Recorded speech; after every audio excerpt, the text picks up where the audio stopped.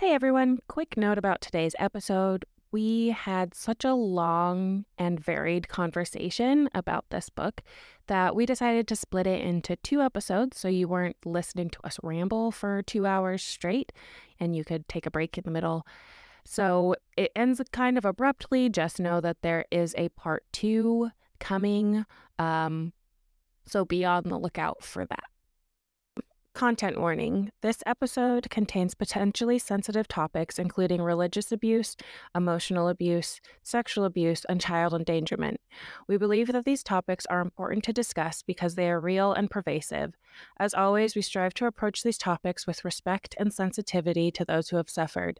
If you are sensitive to any of these topics, please feel free to skip over them or skip over the whole episode if you must. Take care of yourselves out there. Hey, I'm Shay. I'm April, and this is the Bitch Moms Book Club, A podcast about moms, motherhood, and parenting as portrayed in literature. Disclaimer, we're not above swearing or discussing graphic content. So if you're sensitive to that or have your kids or mother-in-law in the car, this may not be the podcast for you right now.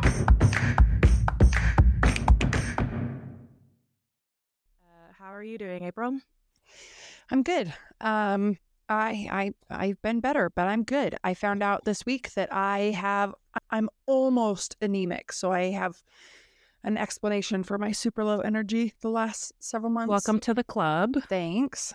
I didn't even know that was like a thing that could just occur afterwards. Like, how does that even happen? I don't know. I need to research it. Sometimes bodies are just weird. And I also didn't really have a big problem with it until, I don't know, last year. Until after you had your son? Yeah. Was it 2 years after your Yeah. son? Because it was 2 years after my son. So maybe it's something about that. It's something with growing a penis. Not on our bodies, just someone else's Just penis. making somebody else's penis. All right, moms, if you are a mom of a boy, let us know if you're anemic. Yeah. My bitching piece for the week is just why does my kid need to eat every day? 4 or 5 times a day. I know. I have to think about what he's got to eat. And it's fine. I also am married, and so he also needs to eat all the time. Not that my husband can't fix himself food, but then I'm He also can't. well, I should eat. And so I'm well, since that person needs to eat, I should also eat. But it's man, I just kind of get a little nostalgic for the days of being single and just being I am too lazy to decide what to eat. So I'm either just not going to eat or have crackers. And that was fine. And I was I'll just be hungry because I'm just too lazy to feed myself. But now I have another tiny human that turns into a demon if he isn't fed regularly. And it's what do I feed you? I fed you yesterday, and I just get so tired of trying to decide what to feed and eat. Yeah, that's mine this week. I feel that. I would eat the same thing every couple days. And my children would do that if it was Kraft mac and cheese. And I just Yeah. cannot feed them that every other day. Plus, you don't want them to end up being a picky eater, so you gotta make sure they have a variety. But then they pick out the zucchini from the Alfredo, even though you can't even taste it. Yeah, I'm fine. Yeah. So I had a great precious moment this week. I have been touched out, which is not precious, but I have been touched out a lot. So my husband was home and I said, I'm going to go lay down and take a rest because I need it. So I went into my room. I didn't shut the door. Normally I do, but I didn't. And so my son came toddling in and climbed up on the bed and was talking to me and laid down next to me and was snuggling. And then he fell asleep right next to me, in my arms. And it was the cutest, sweetest thing ever. And I texted my husband on my watch and I was like, come. And so he walks in and I go, and then I pretend I'm asleep. So yeah, it was just the sweetest, having him just fall asleep holding my hand was so sweet. And I know those moments aren't going to last forever. My precious moment this week, we were at the table having breakfast or lunch, or I think it was breakfast. And my son like suddenly got really whiny. And I was like, I don't understand what you're saying. And he just was like, no, my nose. And I was like, what's the matter with your nose? And I was like, you have nose boogers? And he's like, no. And I was like, okay. And then he grabbed my hand and like took my fingers and just went to his nose and was like, boop. And I was like, oh, you want a nose boop? He was like, yeah. And I was like, okay. And I was like, all he wanted was just to be booped on the nose. And I was like, okay.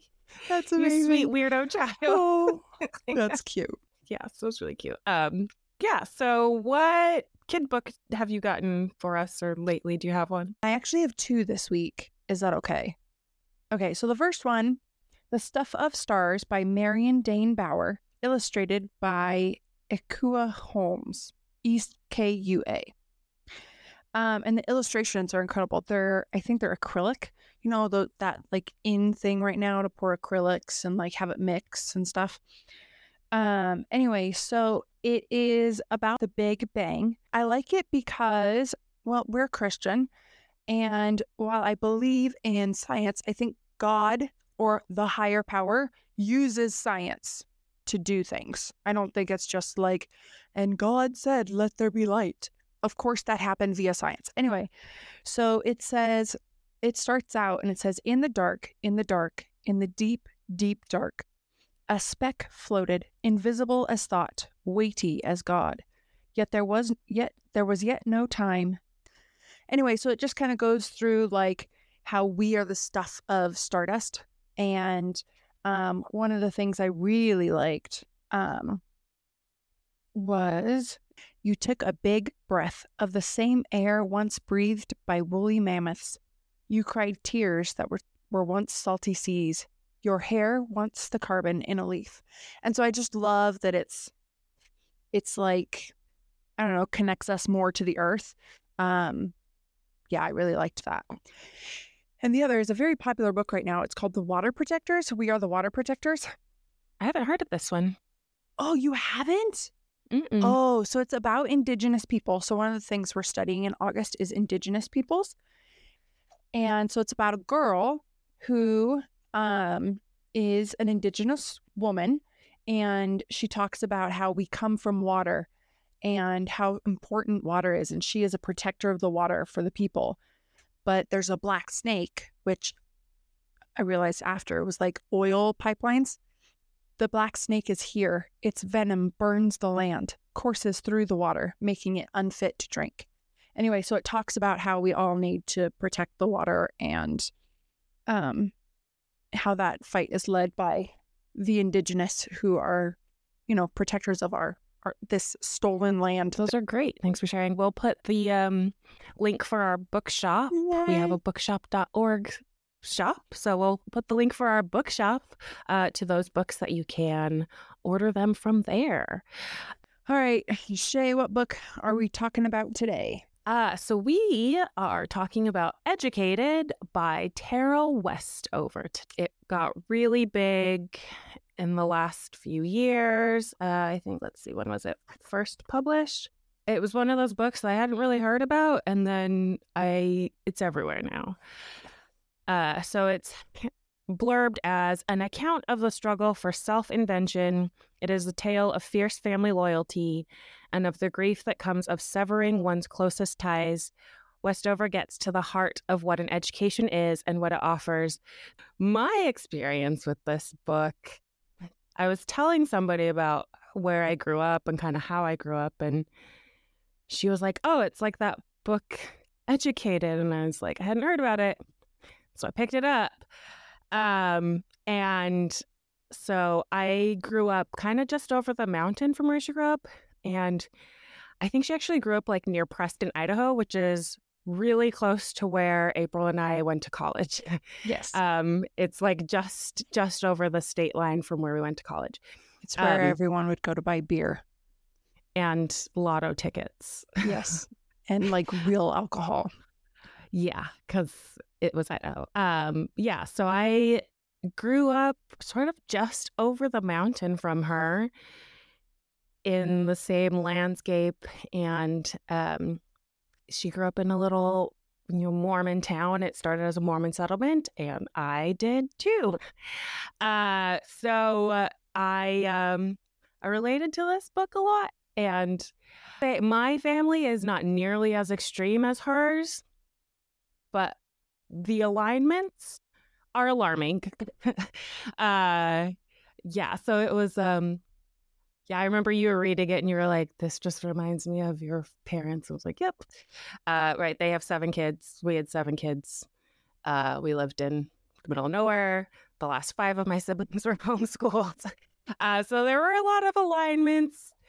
I think you're also one of those people that struggles with relating too much to a book. For me, it tends to like validate my own experiences and emotions around that experience. And when I don't personally relate to a book, like on an experiential level, usually I take it as a like, oh, this helps me understand other people's experiences. So like, I'm glad my mom died. I didn't personally relate to that book on an experiential level, but this one I did. And so like, I don't like get turned off by being like, oh, this is like too much like what I grew up with. But so let's windows and mirrors. Yeah, windows and mirrors. So we can kind of get into the book. We'll try to hit just the most important parts. So she starts with this preface, which I think is kind of funny, is like, this is not a book about Mormonism, because I feel like any book that is written by somebody who grew up Mormon, like everyone always tries to like use it as like, this is what Mormonism does. And it's like, nope, this is actually what extremism does. Her family is extreme and weird, even by Mormon standards, and like even by Utah Mormon standards. So like Utah Mormons are weird to Mormons outside of Utah. Yes. So like they just are like on a different level. And so I just think it's funny how she like points that out. This is not about Mormons. And like it really isn't. Like she doesn't really mention Mormon doctrine ever. She just is like, this is what my family did. And here's what it was like at church.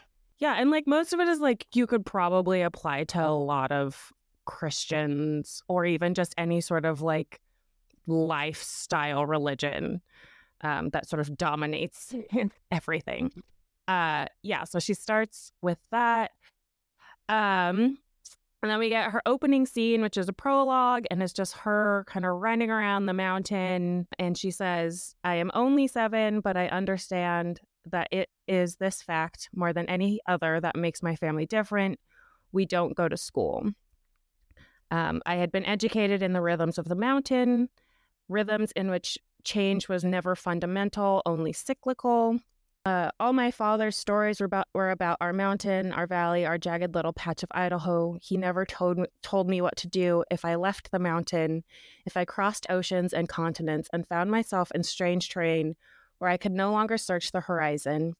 He never told me how I'd know when it was time to come home.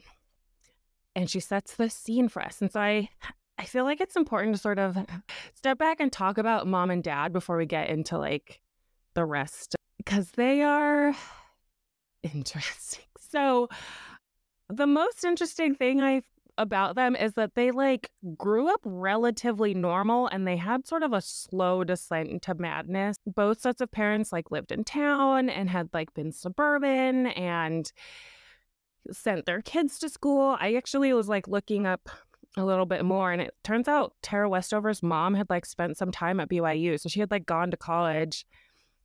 And so like they grew up in relatively normal families, and then just like married each other and went crazy. Yeah. The dad is more of the domineering figure. He's very sort of traditionalist and fundamentalist. To him, the world is very black and white. It's all faith or it's all world. You're either with us or you're against us. There's no in between. Which really that's really something that's very predominant in the Mormon religion. So a lot of this is not about Mormonism. No fence sinning. Right. But I remember growing up and hearing like, there's no fence sitting. You're either on one side or the other. You can't have 2 feet. You can't have 1 foot in and 1 foot out. Which is like, they would like preach that, but it like really isn't in practice in most people. Like a lot of people in the church are pretty nuanced. Cafeteria Mormons. Yeah. I'm all in, but I'm still going to drink my Diet Dr. Pepper and get a boob job. Yeah. So it's like her family is very much like, we're all in and even farther than they're telling us to go. So it's she's kind of growing up with that. The dad is a doomsdayer, and he's like really focused. Like that is his main drive, is like the apocalypse is coming and everyone else is going to die. He has tunnel vision towards the end of the world. So he's a doomsdayer. He has a very fundamentalist interpretation of the scripture. He's a severe individualist, which is like pretty common in the West, especially. No sense of like community is only family and only people that you have blood ties to. We don't accept any input from the government. I doubt that they even vote, though, right? They're just very much like, we are self-reliant and just strong individualism. They're the only people that should be in and out of their families making decisions, whatever. Yeah, and then we get Mom, who is called Mother throughout the book. And I am just going to say, anytime there's a family where they refer to their mom as Mother, just sends up red flags for me. Especially in this day and age, like my grandpa grew up calling his mom Mother. It was the 40s and the 50s. Anytime past like the 50s and people are calling their mom Mother, but the dad still gets to be dad, I'm like, pedestal. Yeah, so she is called Mother. She is an herbalist, natural remedies.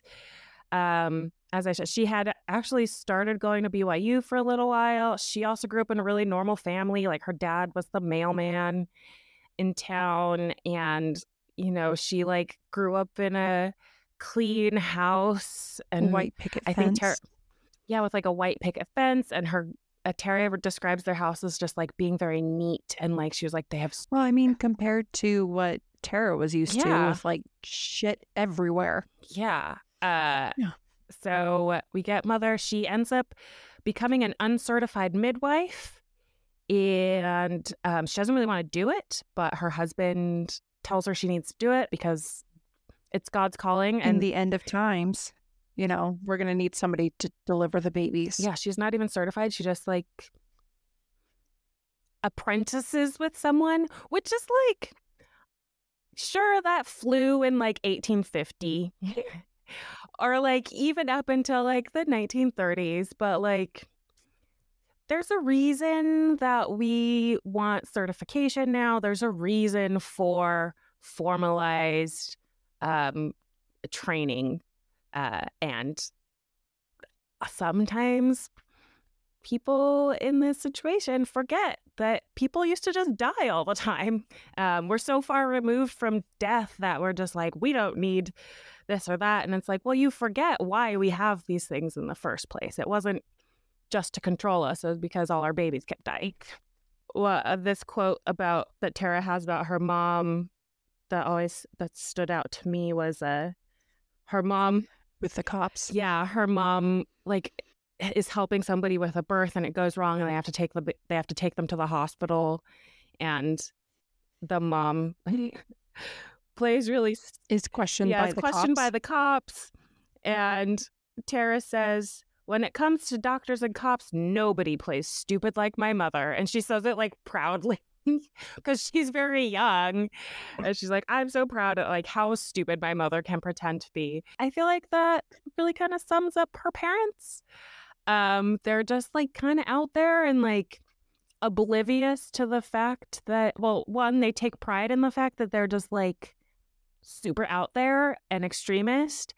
And also oblivious to the fact that some of their things are harmful. Well, and I think the weirdest thing is that, I mean, actually, I don't think it's that weird. the thing that gets me is that the dad is really the one to drag down the mom. In relationships like that, there's always the one who is just pulling everybody else down. And, he's the one that was like, you need to become a midwife. And she came home after the first and was like, I don't want to do this. And he's like, I don't care. This is a calling from God. He uses God as a weapon, I feel like, a lot, and to get his way. There is sort of a perpetuating dogma. I think it's gotten better within the church, but there was this sort of perpetuating dogma that like the man is the head of the house and he receives revelation directly from God for the entire family. So like basically what dad says goes because what he's getting is straight from God. So which makes sense if you believe that God is only a man. And if you haven't watched Shiny Happy People, they have a system on there called the like umbrella system that kind of explains it. They don't really use that in the Mormon church, but it does align with that. And again, it's not quite as bad today. In a lot of families in Mormon religion are like pretty equally yoked. Like there's still some like pushback on a lot of sort of progressive stuff, at least within a family setting. But it's really like you can go to work and as a wife and nobody's really going to like hold you back on that. And actually a lot of men are like within the family. Yeah, within the family. And like a lot of men are actually like, yeah, I want my wife to work. It makes her happy. So there's just like a lot that's happening, right? Like so our family is LDS, which is a very like lifestyle dominating religion. On top of that, they live in a small town, which small towns in and of themselves are kind of culty. I grew up in one in Idaho, so also kind of a culty place. Okay, so our first sort of big moment that really sets off Tara's journey of education is when she's about, is she still like 7 or 9? She's still quite young. 7 or 8. Yeah, her grandmother. So her grandparents are snowbirds, so they stay in Idaho during the summer and go to Arizona when it gets cold. And her grandmother is like, we could take you to Arizona. You could we'll take you to school. And Tara like really considers it and eventually decides not to do it because she feels like it would be betraying her family. And she was like, who's going to take care of the cows? Like, that's my job. And so, so that sort of is her first inkling of like, I could, but she's very much pulled back into her family. Then the family goes on a trip to Arizona. Because dad is depressed, gets in a crash on the way home. So he needs the sun. And it's winter. So they drive through winter in Idaho and Utah to get to Arizona.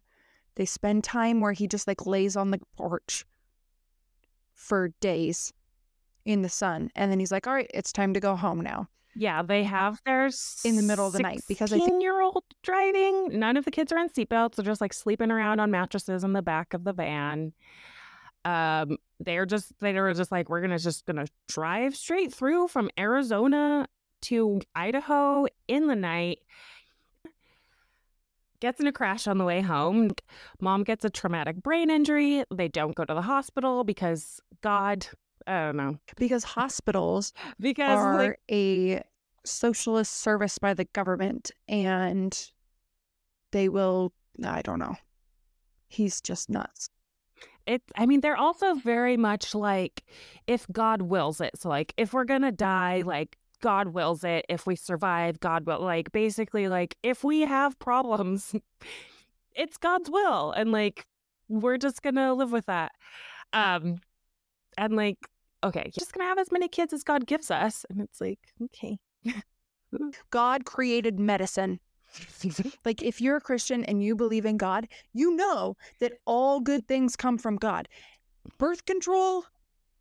I know. It's like, it's this idea of like, I don't understand, like, it all has to come from God. No humans can actually do anything. But then, like, also men are allowed to receive revelation from God. But if somebody who is not, it reminds me of this little like parable of like a drowning man, and he's like cries out to God and is like, why, please help me, I'm Save drowning. me. Yeah, save me. And like a boat comes by and the captain is like, hey, we're here if you want help. And he's like, no, God will save me. And it happens like 3 more times. And then the guy drowns, gets to heaven. And he's like, why didn't you save me? And God's like, I sent you 3 boats. I sent you 3 captains with like 3 boats to come help save you. And you rejected all of them. And I just always think of that whenever there's Christians or really being is going to save us. And it's like, well, is he going to come down in the flesh? Like, I don't know what you're expecting. Like, is God himself going to show up and heal you? Like, freaking no. If God is there, he's going to use somebody, right? Like, oh my gosh. If that's what you believe, that God is real, he created humans, why can't he create humans that create things that he wants us to use? Like birth control. Yes, like birth control and CT scans and brain MRIs. surgery. Yes. So they don't go to the hospital. Mom gets like she gets raccoon eyes, which is like a really big sign that there is something really wrong with your brain. She spends like months in the basement, and then she starts like ticking. So she like starts doing this thing with her fingers while she'll like rub her fingers together as like a sign. I don't exactly remember how it works, but like it's muscle testing. Oh yeah. Okay, so muscle testing is basically like I knew a midwife that did this and also from Idaho. And she would be like, if you can't hold on to these supplements, then that's not what your body needs. And so she would just like pull the pill bottle out of people's hands and be like, oh, so these ones aren't going to be the ones for you. And it's like, okay. And of course, like my mom went to her and it was like, of course, the most expensive bottle of supplements was the one that her body needed. So it's pseudoscience, but her mom sort of does this, but it like, she says like it's, it's her body's way of knowing, but I'm like, it just sounds like a tick. Like a TIC tick. So she does that. She has this traumatic brain injury. Then she like, she's never quite the same after that. Understandably. So after this, they sort of settle back in, and Tyler, who is one of her older brothers, Tara's the youngest, Tyler decides to go to college at BYU. He's sort of one of the calmer brothers. He's got a bad stutter, but he decides he's going to go to BYU. He's like 16 or something. His dad is very much against it. And his mom is like, well, he's made up his mind, so we might as well let him go. And what's interesting about Tyler is that, he didn't go to school. And so he basically taught himself everything he needed to pass the ACT or the SAT and get into school without a GED, and starts to kind of introduce Tara to music, which is a huge part of her life after this. Motab. Well, yeah, but still music that's different than nothing that they listened to before, and it just makes music becomes a thing for her. Yeah. So we kind of find out Tyler's like her favorite brother because he's like chill. He's like and kind. Yeah, he's just like a nice, sweet guy. And then we also learn that he actually did go to a couple years of elementary school. So there had been a time when Tyler was a boy when Mother had been idealistic about education. She used to say that we were kept at home so we could get a better education than other kids. But it was only Mother who said that, as Dad thought we should learn more practical skills. When I was very young, that was the battle between them, Mother trying to hold school every morning and Dad herding the boys into the junkyard the moment her back was turned. But Mother would eventually lose the battle, and then she basically started really trying to get them in more of a structured education with homeschooling. And then essentially once they could all read, she gave up. And was like, whatever. The dad was just taking them to work. And this is something that this is part of like unschooling curriculum, is like kids will just learn what they want to learn. So like don't try to push anything on them. Like whatever they want to learn, they'll learn. And that is essentially what she's doing. But I mean, I think like the actual unschooling setup is a little more structured than that. But a lot of people who do it just sort of take it as a like, this is an excuse to like not do anything. You have personal experience with that, don't you? Yes, I was public schooled because by the time my family decided to homeschool, I was like too far gone. I was like in my sophomore year. And so I was only like the 5 youngest that hadn't quite gotten into school yet. My 2 sisters each went to like a year or 2 of school. And basically my mom was like against homeschooling at first. And what it was my sister just really hated going to kindergarten. She just like had separation anxiety. She just like didn't want to be there all day. And my dad was like, she doesn't want to go. And like, I'll just take her to the shop with me. And that basically was what set off the homeschooling journey on my parents. So we do get that like there was on this journey towards education, and then it got kind of pulled back because dad is domineering and was like, they don't need to go to school. Like they just need to learn how to work, which is this is like it's a really big blue collar idea on like college. The dad calls college extra school for people too dumb to learn the first time around. And then he says, like, a son of mine standing in line to get brainwashed by socialists and Illuminati spies. He's obsessed with the Illuminati. He is obsessed with the Illuminati. He's also, on top of everything else, he is a big conspiracy fanatic. And this is like a pretty common thing of like, college is just like a useless thing. Like, you don't need it. All you need to know how to do is work with your hands. And like, I kind of grew up with this. But like, I was also a girl. So like, when I went off, they were like, well, she's probably going to get married and her studying English is going to be somebody else's problem. So like, it wasn't a big deal at first when I went to college to study English. But this is something that like, I kind of have to, so it's like blue collar and people that come from some more like disenfranchised backgrounds are like, if you're going to go to school, like it needs to be something lucrative. Or like, why waste money why waste money and time going to college when you can be a delivery driver or a janitor? And like, not to put down any of those jobs. And like, they are skilled labor, they are necessary. But there's like this fight between like, real work is work that essentially breaks your body down, and like, you have to, like, if you aren't sweating and just like physically falling apart after 15 years on the job, then it's not a real job and it's not real labor and it's not essential. And that is something that like a lot of times, like even me as a professor, I sort of have to like, I have to break down with a lot of my, disenfranchised students or more rural students. It's like they're pushing against this setup that like college is pointless. Like you can be successful without college, which I fully support. What I think gets lost in this conversation about whether or not college is useful is like, who is it useful for? As somebody who came from a rural background and, in a blue collar background, I was not interested in doing that. Like I did manual labor with my dad and I just like didn't want to do that. I knew I wanted to go to college. I knew I wanted to study English. I knew I wanted to write. I didn't know anybody in my life that did that.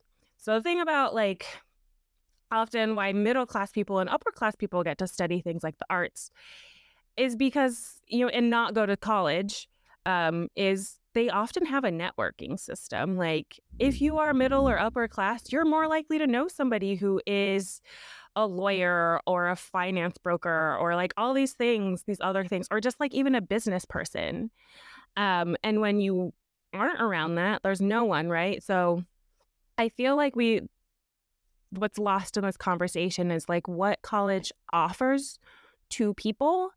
Like I think also a lot of people don't realize what is in college. Like USU, they had a medical facility. I don't know if you ever used it. Yeah. But like I didn't have insurance, and I went there, like I wanted to get on birth control, and I went there. It was $75. I didn't have insurance. Yeah, and I was like, I got to go. It was $75. I think birth control was like $9 a month. And it was like, I didn't even know that was there. Like a lot of colleges, the college where I work at has a counselor on campus that you don't need to pay extra for. They have like financial help, and not even just like financial aid, but like people that help teach you about finances. And like there's just like a trove of things within college. And college really is about expanding your borders, right? There's a reason that you do generals. General education is so that you can learn about things that you won't necessarily do.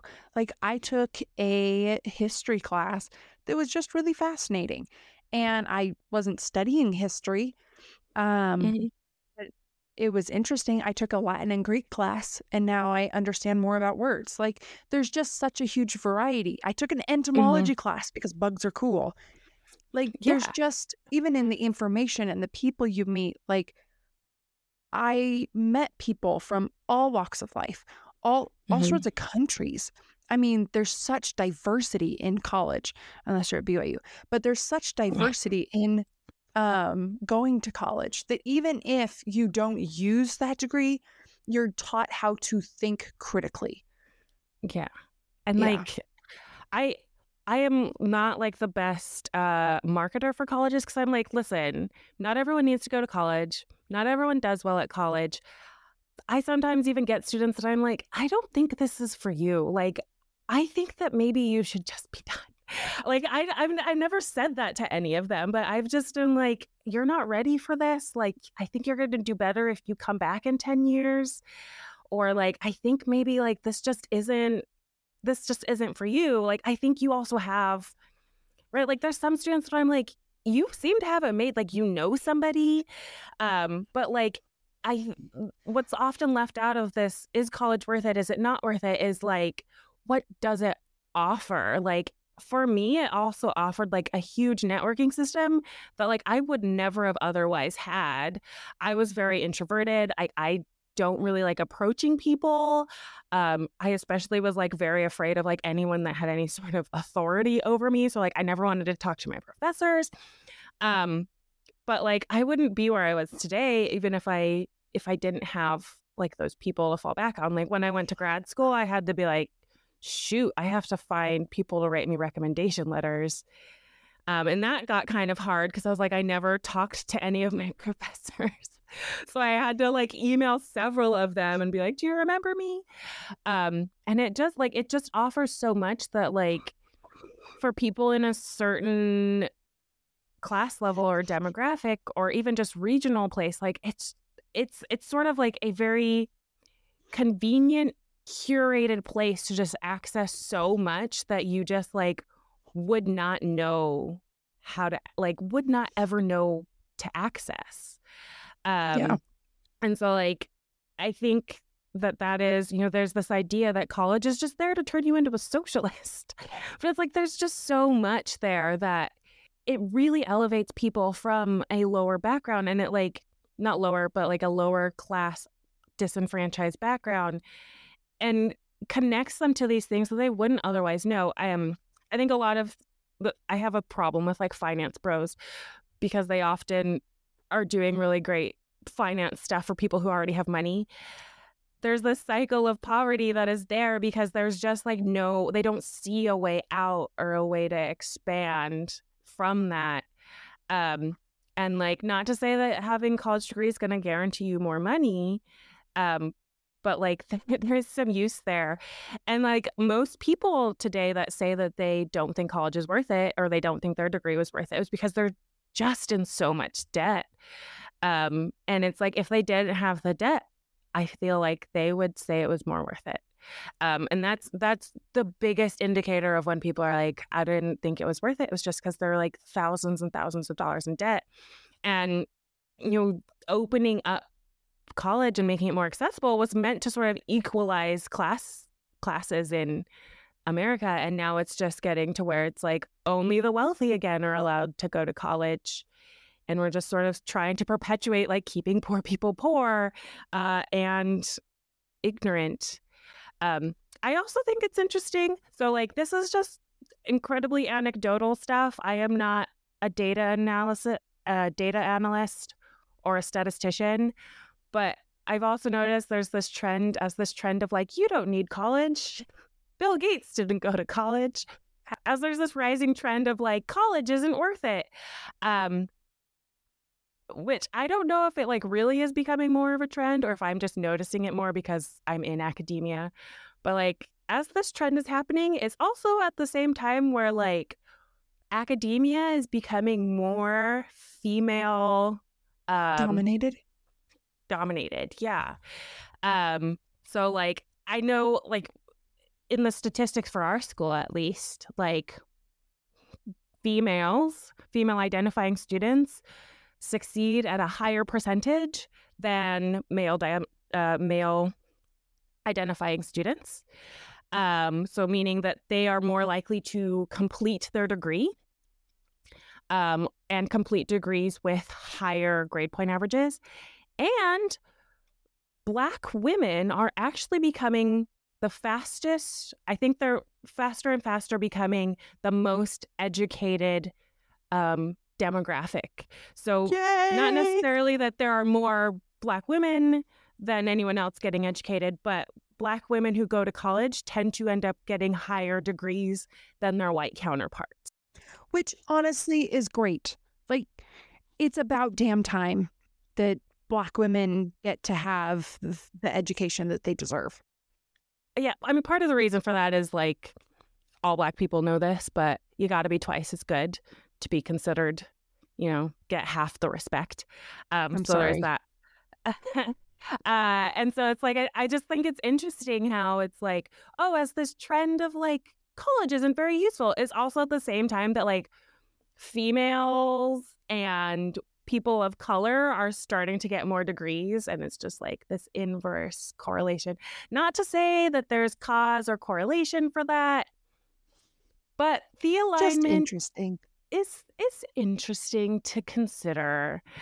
To go along with that, like my sister and I are fairly close in age, but we are completely different, right? I wanted to go to a school that had great AP classes because I knew I was going to college. It wasn't even a question. Like in our family, you go to college. And my sister was like, yeah, college is not for me. And my parents were like, that's great, but you have to have something that can support you. So you need to go to technical school. Now, since then, she has gone to college and gotten a bachelor's degree and become a nurse, like a registered nurse instead of just a CNA. But like, again, there are options for everyone. A lack of money should not necessarily be like, and if you're in high school, you get to go to the technical colleges while you're in high school. Depending on where you are, but yeah. Right. But like for a much lower, if not free amount. Mm-hmm. So there are so many opportunities for you when you're in school and when you're around schools. And not to say like, everyone's always like, the American education system sucks. And like, yes. Oh, yeah. Every education system sucks, depending on who you are. Like, my husband's English. And so he actually was like, I kind of wish I'd gone to school in America because we're a lot more like, you can still do it. Like, you can do whatever you want, right? Like, we're very much more optimistic. And like, somebody can flunk and fail all the way through to their junior year of high school. And as long as they pull it, turn around in the last 2 years of high school, they'll get into college. It might not be Harvard, but you'll get into at least Harvard, a state school or a 2-year college. And like, you try really hard to get people to succeed. I work at a community college, and like, I am telling you, there's a lot of resources there that like we have stuff to help students. Like a lot of professors are really working to help students who maybe aren't like typical students or neurotypical students. And a lot of it does come down to the student themselves. And so like it's not, these things are accessible, right? Like the school system has its faults, but I can tell you, having lived in other countries and been married to someone from another country, those school systems have faults too. If like, right, like some of the European countries, basically you have to decide what you want to do when you're 14. And it is very difficult to change that, which is like, what did you want to do at 14? Like, I thought I was going to end up being a stay-at-home mom at some point with 4 kids. So, oh, yikes. I was going to be a meteorologist and chase tornadoes. I probably should have just gone with that. Yeah, I thought I was going to be a veterinarian. I don't even like animals now. Yeah, so it's like no education system is perfect. Like there are students that, like there are kids who thrive in a homeschool environment because there's just like too much going on at regular schools or whatever. But they like can go faster. Yeah, but I do think there's something to be said for structured education or formalized education. Anyway, so back to the book. Tyler goes to college. Tara's stuck at home still because she's like, I don't know, 12 or something. Her dad, her dad starts taking her to the junkyard because Tyler went to college and now he needs another man on his crew. And it's just like so much child endangerment. Like, well, and didn't you say this was one of the things that also reminded you of your growing up? Because the child endangerment is like insane. He just doesn't care. Yeah, this is like something that also growing up in like a rural small town blue collar life is like your 10-year-old's working in the mechanic shop like underneath the car. Like that just happens and nobody bats an eye about it. Your 10-year-old is driving a giant tractor with like a bunch of sharp blades spinning around on the front of it. Like nobody really cares about that. And like people, they're just like, oh, well, like getting hurt is a part of life. And it's like, doesn't have to be. Like you could prevent that.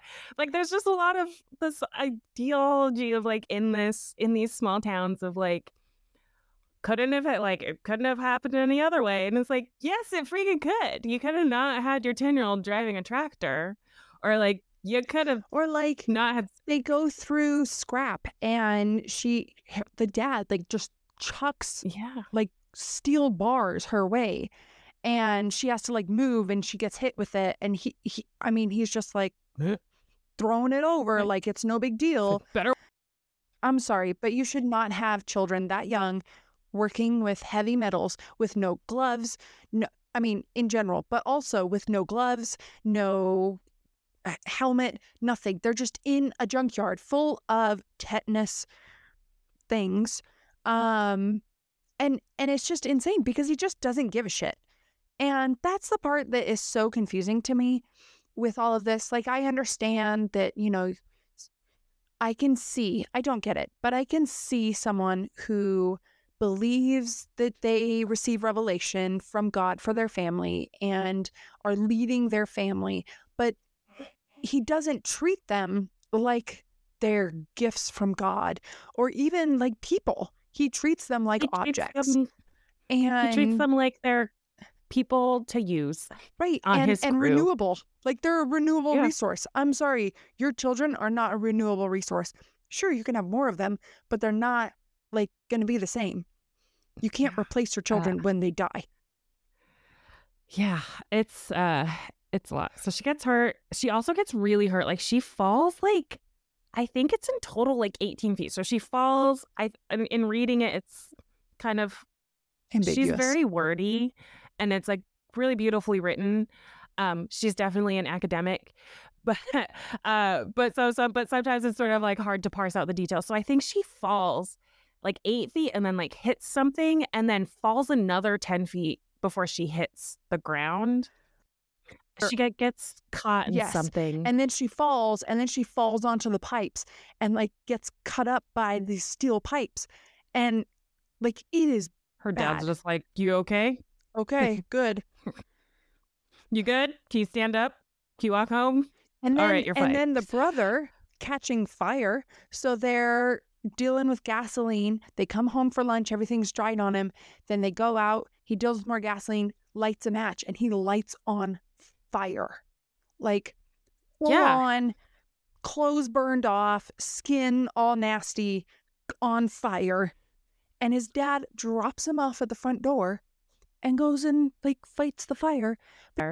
Yeah, so brother catches on fire, and like she sort of is like, we can't tell anyone about these things that happen to us. Like, our parents admonish us not to tell anyone about this because the government will come take the kids away. And it's like, if you have to tell your kids, like, don't tell anyone about this. First of all, secrets, right? This is one of those things we have to teach our kids, not about, like, if a grown-up tells you to keep a secret from mom and dad, maybe you shouldn't.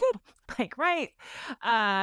If they have to be like, don't let anyone know what happened because the government will take you away, like, I feel like that should be a flag for you that, like, you know, you've done something wrong if you're that afraid of something happening in a consequence to that. I tell my daughter, because she's the one that understands right now, but I talk to my daughter and I say, if someone does anything to you that makes you feel uncomfortable, tell mom. It doesn't matter what they say. It doesn't matter what they threaten. I will believe you and it will be okay. Yeah. So also, I mean, Tara's also like in the junkyard, but she's also like, she's like, I don't really want to do this, right? She wants to do other things. She's the only daughter, so her mom is also a little bit more willing to like let her do the pretty things as well. So she ends up starting a dance class. She also starts like acting and singing, but she starts doing dance, and she like is in a performance. Goes and she's like, yeah, she like her first time there, they're wearing like leotards and tights and like tutus, and she's like, they just looked like tiny harlots to me, because that's the shit her dad says all the time. So purity culture is so ingrained in her that she is being misogynistic. And like, I will fully admit that this was me. I was one of those girls that was like, I hate to say it, but I would be like, well, you got to watch what you're wearing because a guy might rape you, and like, you shouldn't be at a party. You shouldn't put yourself in situations where these things could happen. I fully would say stuff like that. Like, that was stuff that was like so ingrained in me, because I was like, my mom would literally like look at girls I went to high school with and be like, she's dressed like a little hoochie.